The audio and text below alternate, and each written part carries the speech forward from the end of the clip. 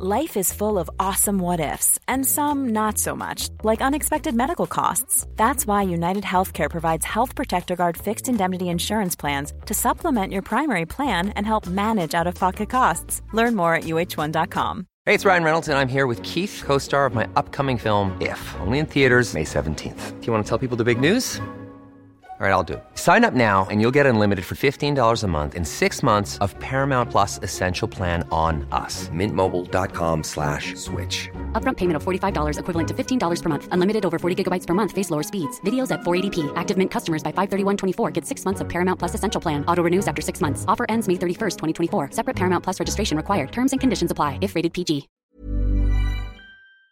You're very welcome to Friday afternoon's Late Lunch on LMFM Radio. We've a packed show with lots of guests as usual, and your Friday regular sport, comedy and more besides. Now let's get straight to business this afternoon. Did you know, folks, that Ireland falls just behind Holland when it comes to countries that are most obsessed with cosmetic treatments such as Botox, dermal fillers and facelifts? Well, we're going to talk about it for the next while with Sisu Clinics co-founder and global medical director, Dr. Brian Cotter. Brian, welcome to Late Lunch.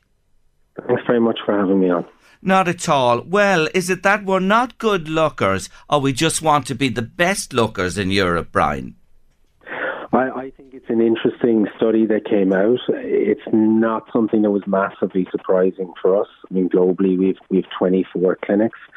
About 15 of our clinics are in Ireland. So, you know, over the last number of years, we've really seen a huge increase in people wanting to consume treatments like, you know, Botox and fillers and skin boosters.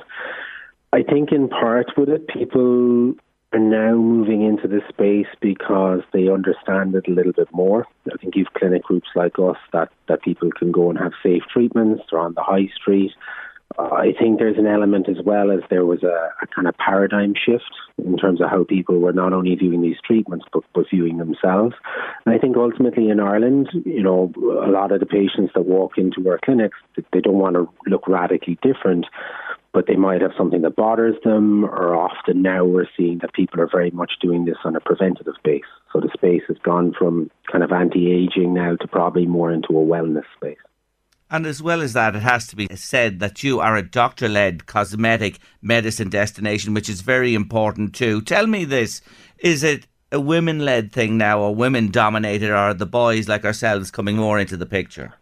I would say it's still probably a more female-orientated space, but we are seeing an increase in male patients. Like if you look, for example, we have clinics in New York and Miami and Houston in the States, and about 22% of our patients there are male. In Ireland, we're now in and around 12%. So guys are typically, we're probably a little bit slower to adopt. But what we do find is that now over the last number of years, we've a lot of male patients coming in for things like Botox treatments, not because they, again, want to look radically different, but because, you know, they start looking a little more tired. We have guys coming in for jawline treatments, for under-eye filler treatments. And again, what we found is probably post-COVID, where everybody was working at home and they were on screens all the time, that a lot of our male patients are now coming in because they had spent, you know, 8 or 9 hours a day looking back at their face, and they were kind of curious about, well, was there something that they could do, or a treatment that they could have that would make them look less tired. Interesting, very interesting. Let's talk about the women or females to start off. What treatments are trending for women right now? Obviously, things like anti-wrinkle treatments, they've always been the kind of steadfast treatment. And again, that's just relaxing lines and wrinkles. One of the things we've seen a huge uptake in are treatments like Profhilo. And these are what we call tissue modulators or skin boosters.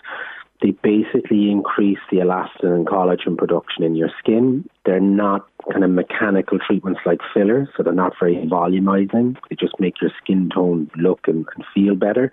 And then another treatment which we've seen a big increase in, and I mean we've been doing it for a long time, is what we call Traptox. And this is basically Botox injections into the trapezius muscle where people can get a lot of shoulder tension. And we have a lot of females maybe who work out quite a lot who find that this muscle group just starts to overload and they get a lot of tension in that area. So they're probably the three main treatments that we find we are consistently seeing growth in. What's Barbie Botox, please? That is Traptox. I'm not a big fan of the name, to be honest. Trapezius Botox or Trap Botox is an injectable treatment where we relax the trapezius muscle. It does two main functions. One is that it reduces down tension in the muscle. It can often become quite overloaded in people. And what happens then over about 6 to 8 weeks post-treatment is that muscle gets a little bit smaller. So you get a kind of elongation of the neckline. We use it a lot in things like the Preem protocol for migraines, where you inject into the head and the back of the neck and into the trapezius. So that is a treatment that globally kind of, I suppose, blew up from things like TikTok and Instagram. But it's something we've been doing for quite a long time independently of that. Talk to me about the age profile for a moment. What age would women typically come to you? What do you advise? Is there an age, a lower age, upper age? Yeah, I mean, my brother and myself are in this space well over a decade now. And even, since we began, we've seen a change in the demographic and the age. Typically, probably 10 years ago, it was primarily women, probably their late 40s, early 50s. We've seen over the last number of years it's decreased. Probably now what we're seeing is the age profile is probably late 20s, like 28, 29, 30, and they're more in the preventative category. So for things like Botox, they're beginning to see lines and wrinkles, and they don't really want to get them.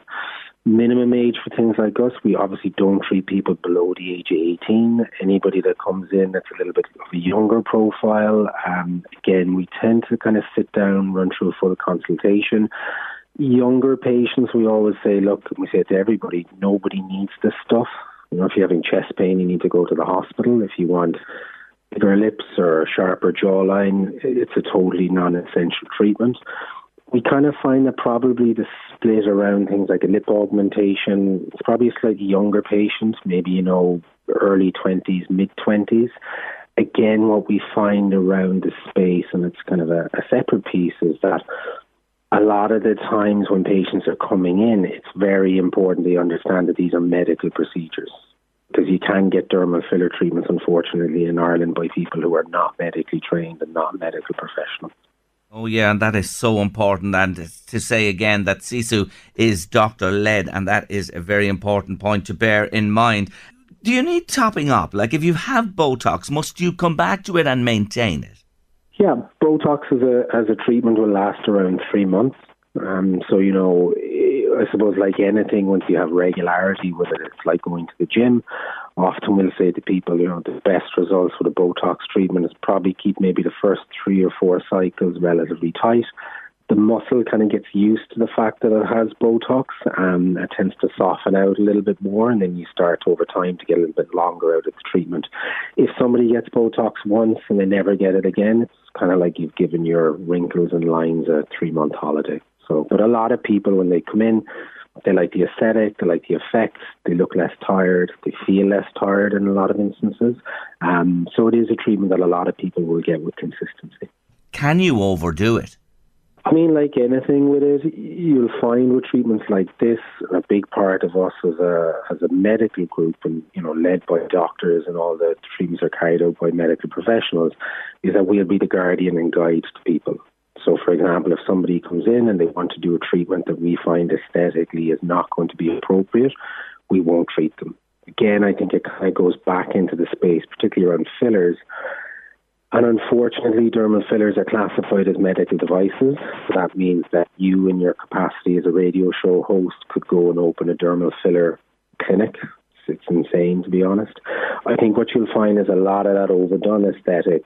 If you really dug down into it, they are not medical providers that are going for that extremist look. I think most of the medical providers within Ireland, and even colleagues of ours in different groups, they like what we call a neoclassical look, which means that you're going to have a slight tweakment, but you're not going to have this radical change in facial structure. I'm delighted to hear you say that, because is there anything worse than to see those lips that have been destroyed? Yeah, I mean, I always say to people, like, the best injectable is non-detectable. You shouldn't be able to see it. It should be, you look at somebody and think, wow, they look fantastic, they look great, but that it's not so obvious that something's been done. And again, I think, what we see across the US and even our clinics in London, thankfully, there probably is a social change in that people don't want that aesthetic now. And for everybody that comes into the clinic, that we treat, the majority of them, practically all of them, will say, look, I don't want anybody to know I've anything done. I want this to be nice and subtle. Oh, that's really heartening to hear. I say good luck to anybody who has it done. And anything like this that's done professionally, well, carefully, under the supervision of a clinic like yours, can only be good. It lifts us, doesn't it? It's great for the self-esteem. Yeah, I think, people now want to do things, the whole societal piece has changed in a way that if people want to do something that makes them feel good and makes them feel happy about themselves, these are small treatments that often can have quite a deep impact on people. And again, it's a confidence piece. We'll have people that come in and sometimes, particularly around things like where you're revolumizing facial structure, they'll feel that over the last number of years they kind of just lost what they felt previously, and we kind of reconnect them with that. Listen, it's great to chat to you today. Wonderful advice there, and I say to listeners today, check them out. Sisu Clinic, that's SISU Clinic, and all the information is there and more than we've spoken about today. But for the moment, I want to say a big thank you to their Global Medical Director, Dr. Brian Cotter. Brian, thank you so much for joining me on the show. Thanks for having me on. We always love to hear from our Sinead Burke, and today Sinead reflects on her growing up as a young woman in the context of abuse allegations that have been levelled against a star recently. Here's Sinead. The recent allegations about Russell Brand, whether they be proved or not, has caused me to reassess the way things were when he first became famous. And no matter if he is found guilty or innocent, there is one thing I know is true. The 90s were rough for young women. This was the decade I moved from primary to secondary and through college, a passage of a young person's life which is full of exploration, accomplishment and excitement, but also self-doubt, isolation and insecurity. I mean, it's a busy time and a vulnerable time. Your new fashionable adult clothes might fit, but most of us were struggling to catch up on the inside with our brand new grown-up image. Navigating these stages as a young woman was particularly hard because this past was indeed a foreign country. It was a place when women in the media were as scant as the outfits most of them were made wear. Louise from Eternal might have had a fantastic voice, but she also had to be prepared to wear a bikini on the cover of Nuts magazine to promote her new single. Gail Porter's naked image was projected onto the side of Westminster buildings without her permission. Pamela Anderson's body was deemed by a court judge to be public property. A very young Britney Spears was dressed up like a schoolgirl in a porn film. And then there was Monica Lewinsky. There's more than one person owes her an apology. The list goes on of women in this decade who were stripped of their dignity, clothes and agency. We were sold all this in the name of equality. It was marketed as girl power. In fact, why even be a girl when you could be a ladette? The narrative of the 90s was to be a modern woman, all you had to do was drink pints all night, be sexually available, and wear very little, because that was freedom. Except it wasn't. It was a cod, and probably coercive control. The 1990s was all about being a young woman on men's terms. So of course it was the perfect time and place for sexual predators to run about consequence-free. They were completely protected by a world that was making a lot of money, projecting toxic standards on women. Being as young and naive and insecure as we were, most of us went along with it and gratefully bought into this new version of modern equity. Looking back now, we were about as equal as the bunny girls in Hugh Hefner's Playboy Mansion. We just wore hipster jeans instead of bunny ears. Most of the young girls in the 90s who had to endure this particular misogyny, dressed up as female empowerment, now have daughters of their own. I can only look on in awe and respect at how my young one and her friends navigate their way into the adult world. They don't demand respect. They expect it. They don't want to be treated as equals by their male peers. They already know they are. Yes, they are addicted to the TikTok, and a lot of them, even in rural Meath, have bewildering American accents. But they know what sexism is, and they're not afraid to call it out. That's real girl power. Our Sinead, absolutely brilliant. Thank you so much, Sinead Burke. On the money as usual. We're heading towards top of the hour at 2 after this. What am I supposed to do without you? It is Road Safety Week in Ireland, and by God, is focus on safety needed at this time when we learn day on day of the fatalities on our roads. We're going to talk about something for the next while that I really like, because you see, MCL Insurance have revealed its use of telematics or black box intelligence has dramatically reduced driving risk factors among young motorists across its It's for Women, Get Set Go and Boxy Mo brands. And I'm delighted to say I'm joined on Late Lunch this afternoon by the MD of MCL Insurance, Gary McClarty. Hello, Gary. Hello, Jerry. Thank you for joining me on the show today. As I mentioned there, anything that helps with the carnage that's going on our roads at the moment is to be welcomed. Will you tell our listeners what telematics or black box intelligence is all about? Well, Jerry, what we do is that after someone has purchased a policy with one of the brands there that you've mentioned, we will get a small black box professionally fitted to our customer's vehicle. That black box then will capture information on acceleration, braking, cornering, and the lateral movement of a vehicle. As well as that, we have all of the speed limits and roads mapped in Ireland, so we also know the speed limits on the roads, what sort of road you're driving on, and what time of the day you'll be driving as well, and day of the week. We use all of that information then to build an algorithm, and that algorithm then is based on what we believe with all of the information that we have received. Basically then what is a customer's chance of maybe having an accident. And the higher the score that customer has, then we believe less chance of them being involved in an accident. So it analyses what I do in my car every time I get in and drive. You get the information back and you can look at that, and it influences how much I'm charged for my policy? Well, what happens is as soon as somebody signs up for the policy, to encourage them to take it, there's about a 30% reduction in premium. And then once we capture all of the information and you're driving with a good score, well, then we would expect your renewal premium then to be substantially cheaper the following year.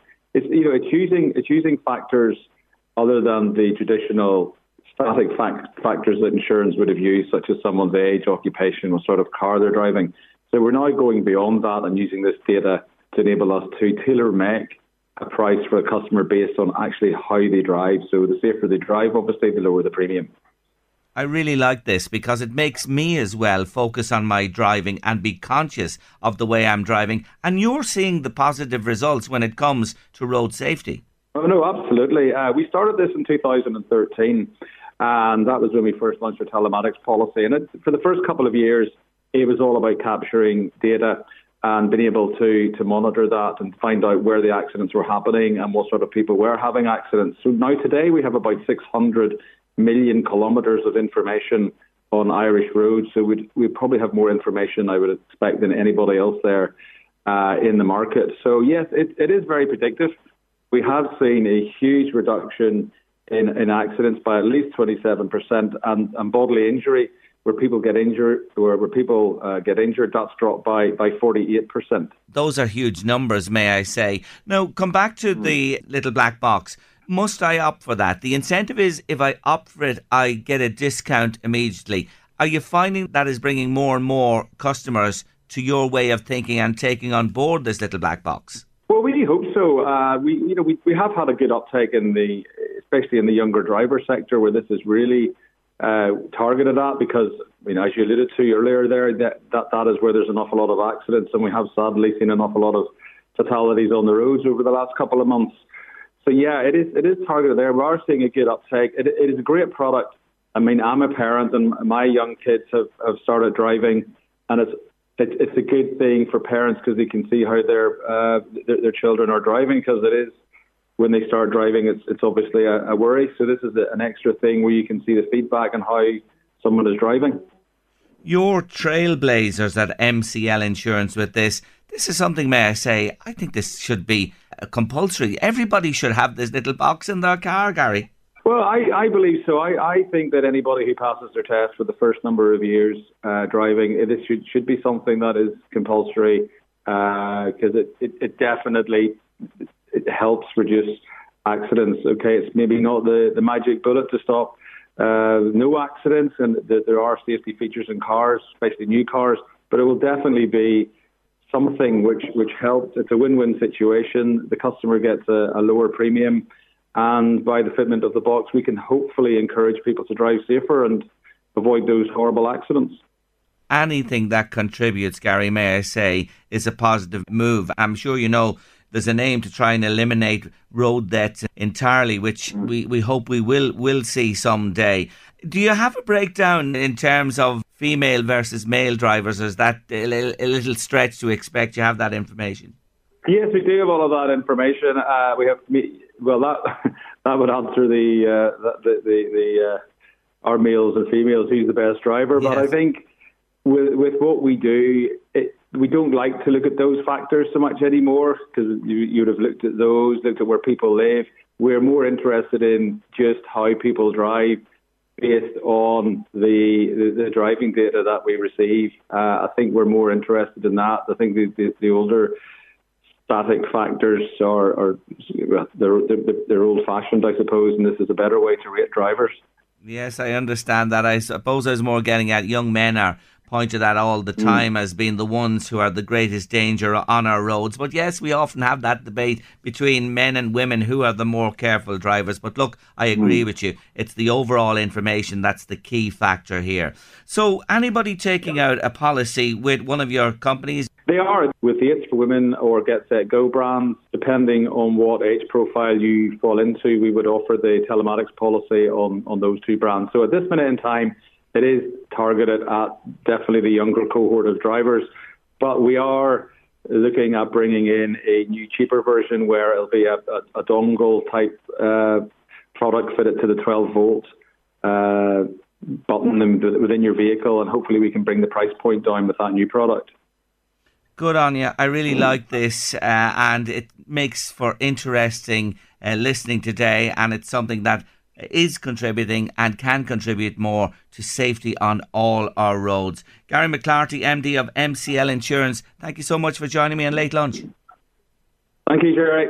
Yes, really interesting, isn't it? It is indeed, and I think it is something, as I said a few moments ago there, that should be part and parcel of all our driving, that there's an analysis on what we're like, what we do on the roads. It'll be to everyone's benefit in the long run. You're with Late Lunch on LMFM Radio this Friday afternoon. Late Lunch, LMFM Radio, and we're back in the garden. Well, I'm not quite in the garden with her this time. I've decided to have a chat from a distance to the Knoll. Yes, she is the Queen of Green, the most brilliant organic gardener in this country. Nikki Kyle, good to talk to you again. Hi, Jerry. Welcome back to the show. Now, you want to start today and save listeners money. You want to talk about saving runner bean roots. What is this? Well, runner beans are a perennial plant, exactly like a dahlia tuber. They make a tuber which you can save from year to year, and you can save yourself a massive amount of money by saving these roots, as long as you lift them now before they get frosted and go mushy. Treat them exactly like you would a dahlia. Just very carefully lift the roots, trying not to break them too much. Obviously cut off the stems, and then store them, dry them off if they've got very wet in the wet weather, and dry them off, and then store them in some old dry potting compost or something like that. And you can pretty much forget about them until the spring. And if you sort of pot them up again in spring, either pot them into pots or put them out in the garden and water them, as soon as the roots have shoots on, you'll see the little green shoots coming up. If the roots are big enough, you can actually slice them in half, again, just like dahlia tubers. When they get big, after 3 or 4 years, you have to saw them in half. They're incredibly tough to saw up. But it saves a lot of money. And, at the end of the year, I grow them in the polytunnel, as you know. It's a variety that's self-pollinating called Moonlight, which is an excellent variety. And you can actually save the seeds from those plants. To let the last ones fully develop, you can either cook those and use them just as you would dried beans, or use them fresh, or save them for sowing more next year. But you'll save yourself a lot of money by saving those roots. Terrific advice there. So from year to year, like the dahlias, you can propagate your runner beans. Now, the tomatoes in my greenhouse are looking a little sad at the moment. Do I leave them, or should I harvest everything at this stage? At this stage, Jerry, I think that they're not going to do much more. I would actually cut the entire trusses with secateurs and put them in a cardboard box or something, and put them in a room, not too warm, but they'll ripen gradually over the winter. They won't taste the same, obviously, as the fresh ones, but they'll still be probably better than anything you'll buy, and you won't have to buy them. So it's well worth doing. Just put them in a single layer in a cardboard box or something in a warmish room, And as long as they don't get frost, and they'll be absolutely fine. And just take the plants out then, and get rid of them, because they'll be hanging on to sort of mold and disease and everything else now. You really need to get the greenhouse cleaned up at this time of year. So time to tidy the toms for sure. Now, pumpkin season is upon us, and there are places you can go and pick these pumpkins if you haven't grown them for yourself. How do you store your pumpkins? Well, I wait until they've really ripened well. Now, pumpkins, the stem needs to be what you call corky. It looks like cork. It doesn't look green anymore. It looks very corky. And then if they're on the pumpkin vines still, cut them with either side of the stem where they've grown off the actual fruiting stem. So you've got a little T at the top of the pumpkin. It's corky stem and then a little piece either side, which makes a sort of T shape. And let them dry off. Get them dried off. Put them in the sun somewhere really dry. If you can put them inside in a tunnel or greenhouse in the sun, even better. And they will actually store for months. I've still got one I've left from last year, a Crown Prince pumpkin, which is still stored. I can't believe it's over a year old now. Just to leave it to see how long it will last. So from harvesting, storage and preservation, let's talk a little positively now about sowing still. Still time to put in some quick maturing salad crops. Oh, yeah, and salads are really important because it's one thing you definitely won't get, in the shops. You can't get decent salads anywhere. You'll only get sort of spinach and stuff like that. And you can save an awful lot of money by growing your own salad leaves. There's lots of oriental leaves. There's a good list of stuff you can still sow on my website in the What to Sow, on the What to Sow page, which is up and running again now. All sorts of oriental leaves, Lolla Rossa lettuce, that sort of thing. Loose leaves that you can pick as soon as they're big enough. They're the most valuable, really, because they'll just go on producing. Obviously not as fast at this time of year, but as long as you protect them from the wind and the cold by being in a greenhouse or polytunnel or a cold frame, they'll go on cropping slowly. And even if you only have one meal a week from something you've grown, it's something you haven't had to buy, as I always say. You can start planting garlic now too. The earlier you plant. It's that time of the year. Your vacation is coming up. You can already hear the beach waves, feel the warm breeze, relax, and think about work. You really, really want it all to work out while you're away. Monday.com gives you and the team that peace of mind. When all work is on one platform and everyone's in sync, things just flow. Wherever you are, tap the banner to go to Monday.com. Many of us have those stubborn pounds that seem impossible to lose, no matter how good we eat or how hard we work out. My solution is PlushCare. PlushCare is a leading telehealth provider with doctors who are there for you day and night to partner with you in your weight loss journey. They can prescribe FDA-approved weight loss medications like Wegovy and Zepbound for those who qualify.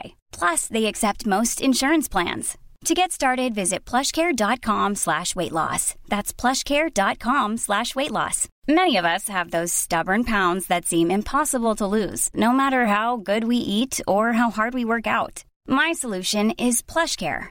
PlushCare is a leading telehealth provider with doctors who are there for you day and night to partner with you in your weight loss journey. They can prescribe FDA-approved weight loss medications like Wegovy and Zepbound for those who qualify. Plus, they accept most insurance plans. To get started, visit plushcare.com/weightloss. That's plushcare.com/weightloss. The bigger the bulbs will eventually be. Yes, I've actually picked up some Thermodrome, is it? Thermodrome, yeah. Fruit Hill Farm have some great varieties, actually. I'm growing 4 this year because I thought I'm getting boring. I always grow Morado. So I'm trying Cerador, Primor, and Messidor, which all seem varieties that will suit me for one reason or another. Either they're early or they store very well, or, and they're all organic. So hopefully they won't bring in any diseases. And actually, if you don't have a garden, you can grow garlic very well in a tub. It loves being in a tub because it's nice and warm and well drained. So get sowing the garlic bulbs now, and as you say, it's the fat cloves from the bulbs that you put in, not the little thin ones. Well, the fat cloves from the outside, I mean, they'll all grow, obviously, but the big fat cloves from the outside, the biggest cloves will make the biggest bulbs next year. But you can still plant all the little small ones. You can plant them all together in a big tub or a pot, and actually you can harvest the tops, which are just as beneficial for your health, and the green tops, and they're lovely in cooking too. Now, what about onion sets? I see Fruit Hill Farm advertising organic onion sets. Would you put those in at this time of the year as well? Well, yes, I think they're autumn ones, aren't they? I don't. I only use red onions. I don't use white onions. But if you want to grow white onions from sets, you can put those in now. They're less likely to bring in disease than conventionally chemically grown ones. But I would still be inclined to sort of plant them in tubs. So you can have some really early onions. I mean, you can plant those quite close together, just a couple of inches apart, and you'll have really early onions next year. And is that indoors in your tunnel or greenhouse? It's too wet, I take it, over the winter to plant them outside here. I think it's too wet. Our winters are getting wetter, and that tends to encourage disease, the wet weather. I would prefer to either put them into tubs or put them in the greenhouse or polytunnel. But if you grow them in tubs, you can move them outside in the spring. That's the thing. I mean, I love growing stuff in tubs now because you can move them around, and when you need the space, you can put something else there. Anyway, we'll finish today just talking about something of interest to anyone with tunnels or greenhouses. It's difficult at this time of the year, autumn into winter, with the ventilation. What's your suggestion there? Well, you just got to keep opening and shutting them, I'm afraid. You can't leave them shut all the time because if you get a sunny day, then it's like a sauna in there. It's incredible how warm it can be, even in October, if the doors are closed. But you have to be careful for, in case a wind suddenly gets up and the tunnel takes off, I mean, in Storm, what's her name, Agnes, was it? Yes. A few days ago, my cloches took off from the raised beds at the front of the house there, and they nearly ended up in the knoll. I was expecting you to say they were in your garden, to be honest. So there you are. You've got to mind them right through the winter. You can't just shut up shop and go away. Don't leave them open at night. Open it for a couple of hours during the day if you can, both ends, as long as it's not too windy. Let a bit of air sort of blow through, but do keep on clearing up any messy bits. Diseased leaves or old leaves that are dying, because they're not doing anything for the plants. They're just going to stay there and cause disease. Nikki Kyle, gardening.com. She's up and running again online. All the information is there. She's a mine of information. We love her on Late Lunch, and we'll be back to her. It's not over in the garden by any means. It's 365 days of the year. We'll be talking to her before the end of the year again. But for the moment, Nikki Kyle, thank you so much. Not at all, Jerry. You're welcome. If you're not the one, then why does my soul feel glad today? If you're not the one, then why does my hand fit yours? Knock, knock. Who's there? That's how it works. It's called... Comedy? Comedy. Comedy, comedy. Comedy, sir. Comedy. Classic comedy. Classic comedy. On the Late Lunch. I love comedy. Yes, today it's the wonderful Mr. Phil Jupitus with your comedy, and here Phil is really, really worried because his daughter is planning a first ever sleepover with her boyfriend. The other day, my wife and I had a meeting that I did not know was a meeting. I got in, and there was tea, and there was biscuits. And I thought, brilliant. And I sat down and I'm drinking, oh, Viscounts, I love them. Oh, didn't even take the foil off. Oh, these are... Oh, my... Love a Viscount. And she goes, yeah, we've got to have a chat about Emily. I'm like, yeah, all right, yeah, what's going on? She goes, yeah, she's having a sleepover on Friday. And I should have pointed out earlier that this is just after my daughter turned 16. That's a very important number to bear in mind. She said, yeah, Emily's having a sleepover on Friday. I went, all right, do you want me to buy pizzas? No. Because there's only one person coming. Oh, right. Right, shall I just buy one pizza? Stop talking about pizza. She's having a sleepover and it's Stephen. What, the boyfriend? Yeah. Oh, where's he going to sleep?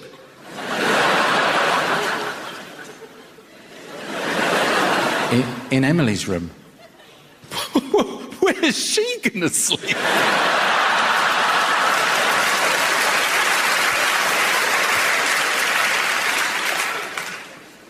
She's going to sleep in her room as well. What? On the floor? Tubbs, come here. Listen to me very carefully. Your 16, remember that number, 16-year-old daughter is having a boy stay the night. No! I run out into the front garden.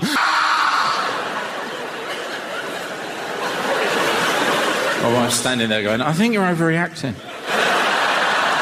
Why? She's like, look, remember when we were kids and we used to hang out with each other and we wished that our parents had been cool enough to just let us do our own thing in our own way? Well, it's your turn to be the cool parent. I don't want to be a cool parent. And so that Friday, that was it. Stephen arrives. Ding dong. He's a lovely kid. I've known Stephen since he was 8. Wonderful little boy. Not anymore. Now he is my nemesis. He comes in and I'm sat in the kitchen. What, Phil?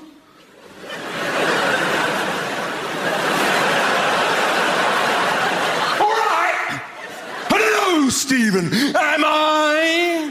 All right, I'll see you later. He goes off and they have an evening like every other they've ever had. They play games, they lark about, watch telly. And I'm sitting there in my own house. I don't like it. I don't like it. I don't like it. I don't like it. I don't like it. I don't like it.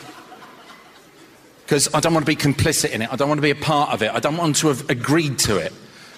I don't want to be in the room when they go, all right, we're going to bed now, good night. I can't be in the room when that happens. So I go to bed earlier than normal. 6:20, the sun is still out. Ice cream vans going up and down the street. Children playing football in the fields. The dog at the bottom of the bed, lead in his mouth as I lay bolt upright on top of the duvet in my pyjamas. Not now, Chester, Daddy's sad.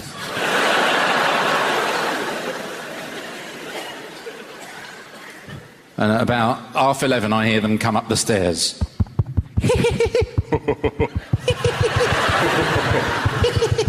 10 minutes, and then complete and utter silence.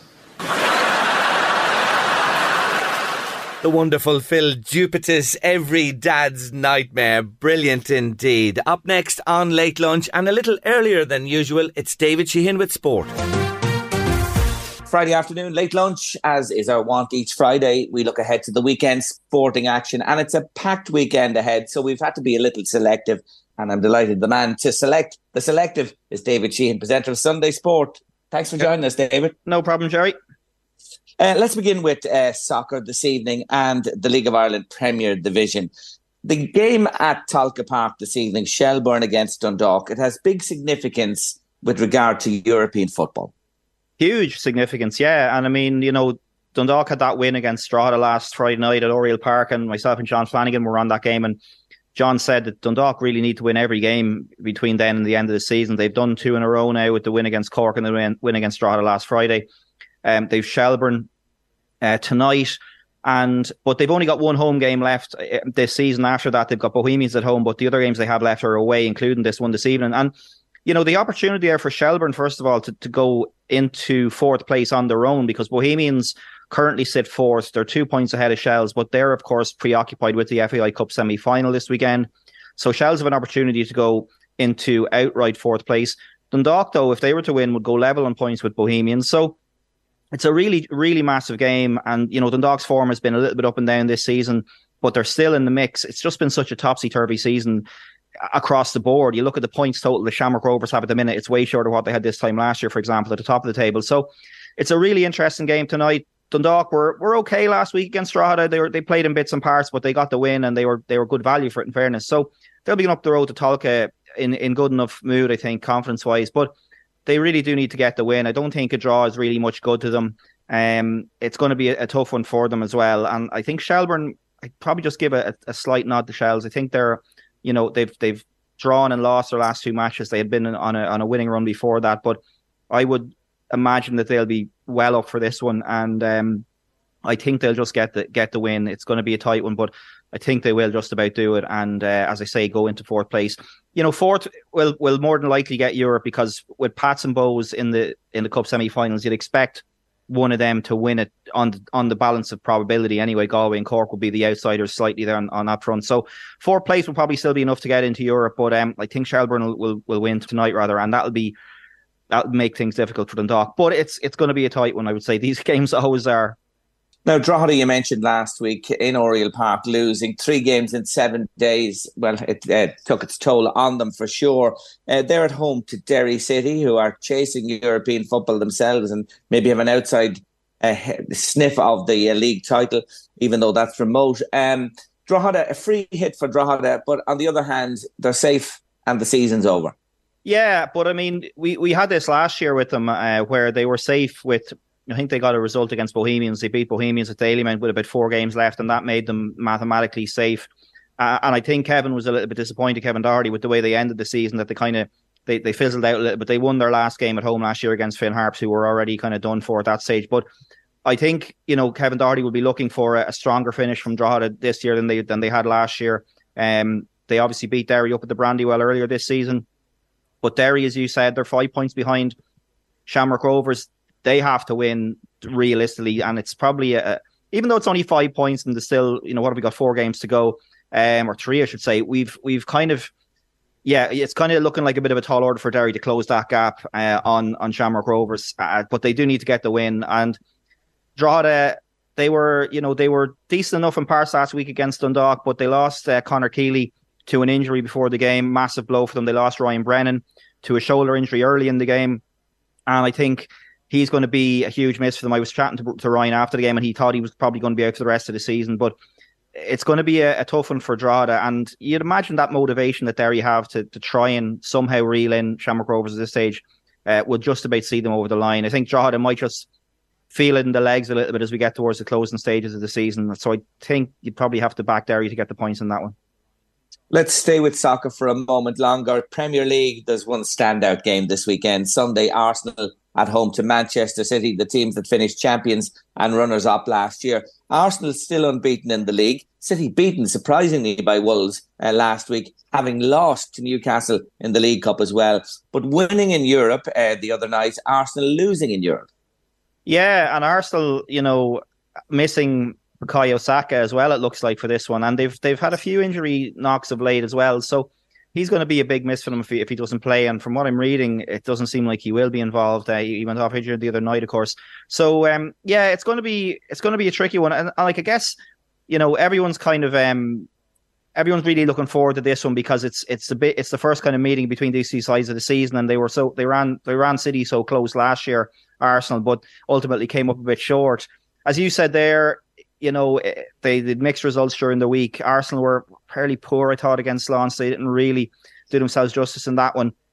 But they have the home advantage in this one, and the home crowd will obviously be behind them. If they were to win it, they would overtake City and presumably go top, depending on what happens with Tottenham, I suppose, this weekend. But yeah, I don't know. It's going to be a tough one for them, Jerry. I don't think Arsenal have been in great form this season. They've changed things around a little bit in terms of the team with trying to accommodate Declan Rice, and it hasn't really worked out. I think they've kind of gotten back to what they were doing last season a little bit more in terms of the lineup recently. Keeper has changed as well. So yeah, it's gonna just depend on what sort of Arsenal turn up in terms of whether they're after able to shake off that European result during the week. But you'd have to kind of fancy City again. They're just so strong. They've Rico Lewis there coming in, who's been, I think Pep said he was the best player he's coached, which is an incredible thing to say for somebody so young and all the experience Pep Guardiola has. So yeah, I'm afraid I'm going to just have to give City a nod for that one to get the points. I think they'd be the favourites going into it. And with Saka looking like he's going to be missing, that's a huge blow for Arsenal. I think City will sneak that. I couldn't disagree with you on that one, David. Let's move to rugby briefly. The World Cup moves on for Ireland. They play Scotland. It's the key game in the group. Most people assume we're going to win this and then go on and beat the All Blacks, but you can't count on anything. Oh, I wouldn't be backing us going on to beat the All Blacks, that's for sure. But yeah, you just don't know. And I mean, it's really interesting because I think we all have this kind of fear, if you wanted to put it that way, in the back of our minds about Scotland. And Scotland, they're dangerous and they can, if they turn up and they throw it around. But as people probably would have seen, Ireland have won the last 8 meetings between these two sides. So they're heavy favourites for this one. They've named a pretty strong team. Henderson starts in the second row. Dan Sheehan is back in. They're sticking with Gibson Park at scrum half.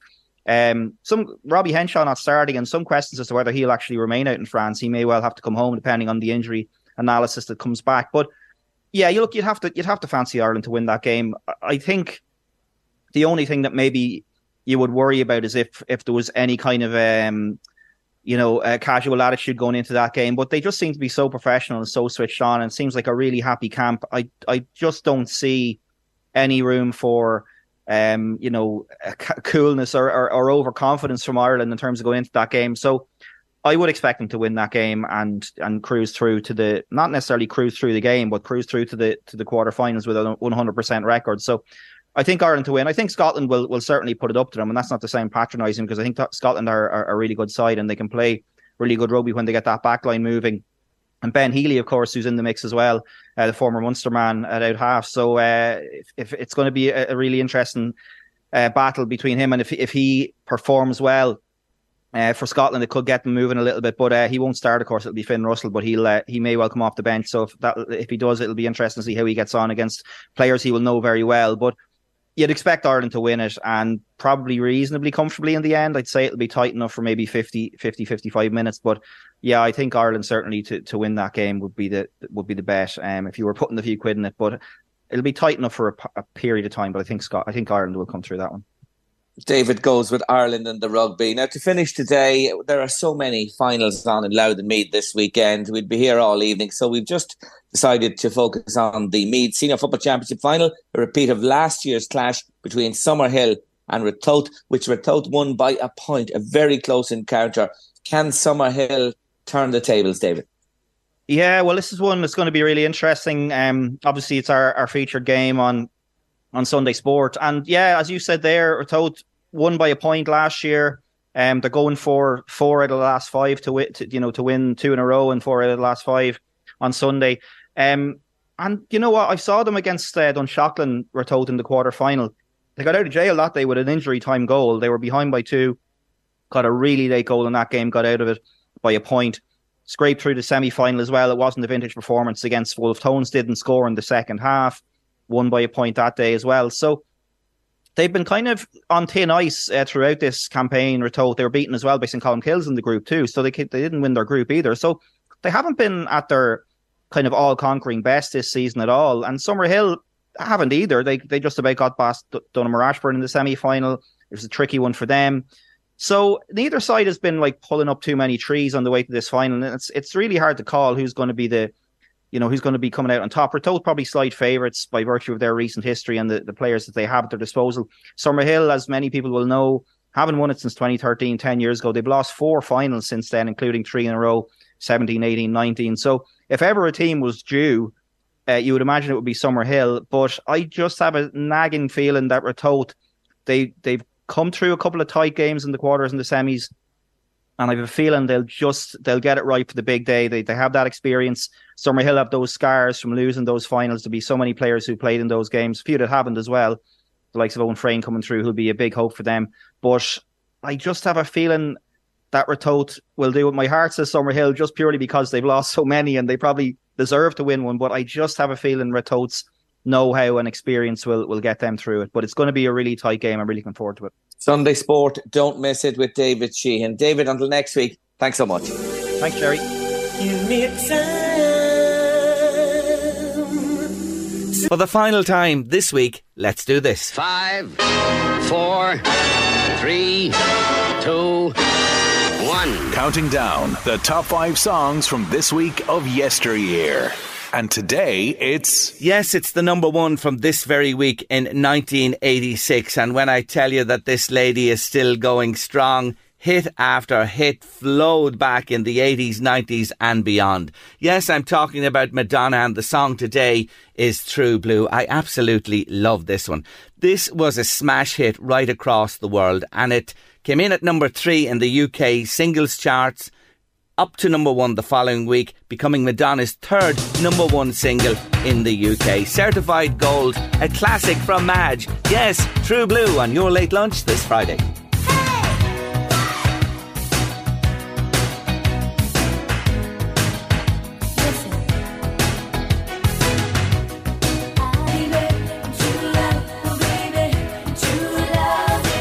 Madonna and True Blue, number 1 in our top 5 countdown from this week in 1986. And I'm working already on another top 5 countdown for you next week. And I promise you a cracking 5 songs around about this time each day on Late Lunch, starting Monday.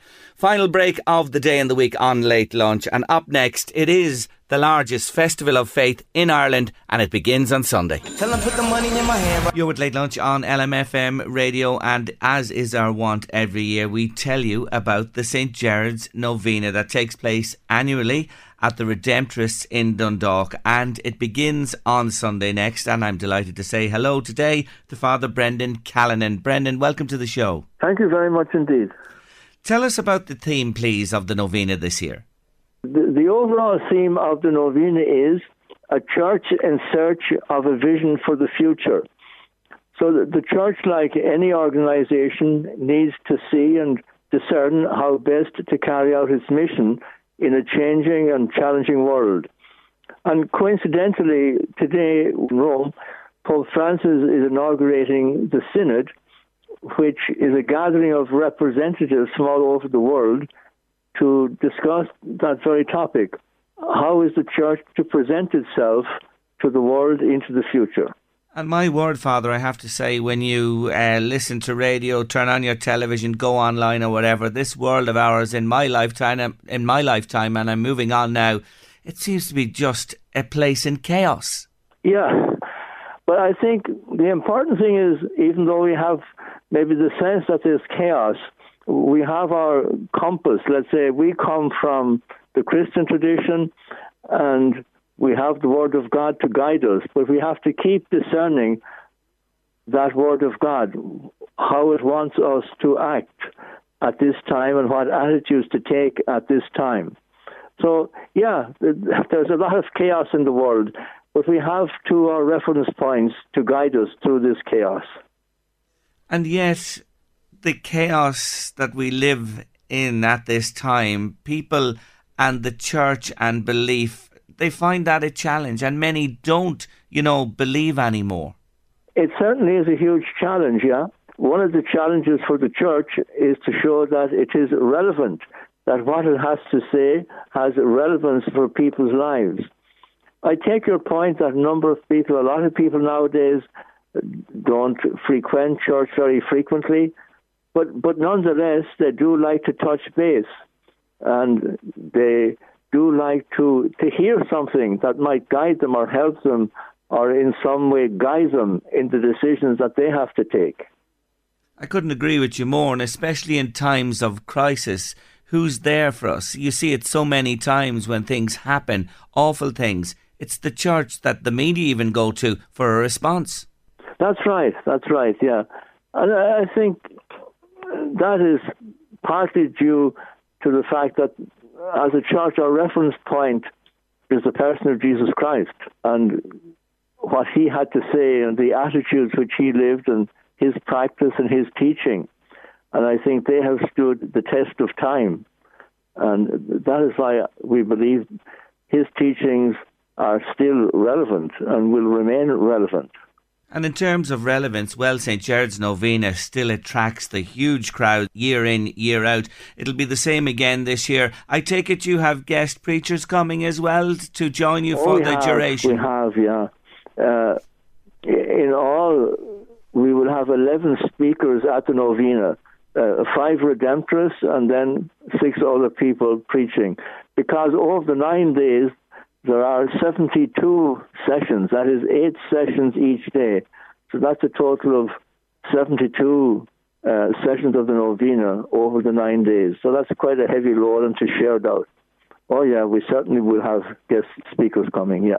You always have a fantastic lineup. So many sessions on every day between the 8th and the 16th. Again, I remind you, it's starting on Sunday. Is it in the Redemptorist itself? Is it in St. Joseph's Church? It's all focused there, nowhere else? That's correct. It will be happening here in St. Joseph's Church, Dundalk. Yeah, that's right. Yeah.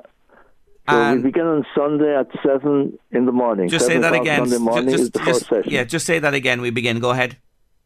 Yeah, the first session will be on Sunday at 7 o'clock. And then later on Sunday, we will have Novena at 9:30 a.m., 11 a.m., 12:30 p.m., then 4:30 p.m., 6 p.m., 7:30 p.m., and 9 p.m. And they are the times for Sunday. The only change during the weekdays is that instead of 12:30, it will be at 1:10 p.m. But we have 8 sessions each day. So 8 sessions each day. So no excuse. Yeah. There's no reason to miss out. There are plenty of times there to accommodate everybody, no matter what your circumstances are in life. And with COVID in the past, even though it's not really, I suppose, but the pandemic and the lockdown, there are no restrictions on attendance this year.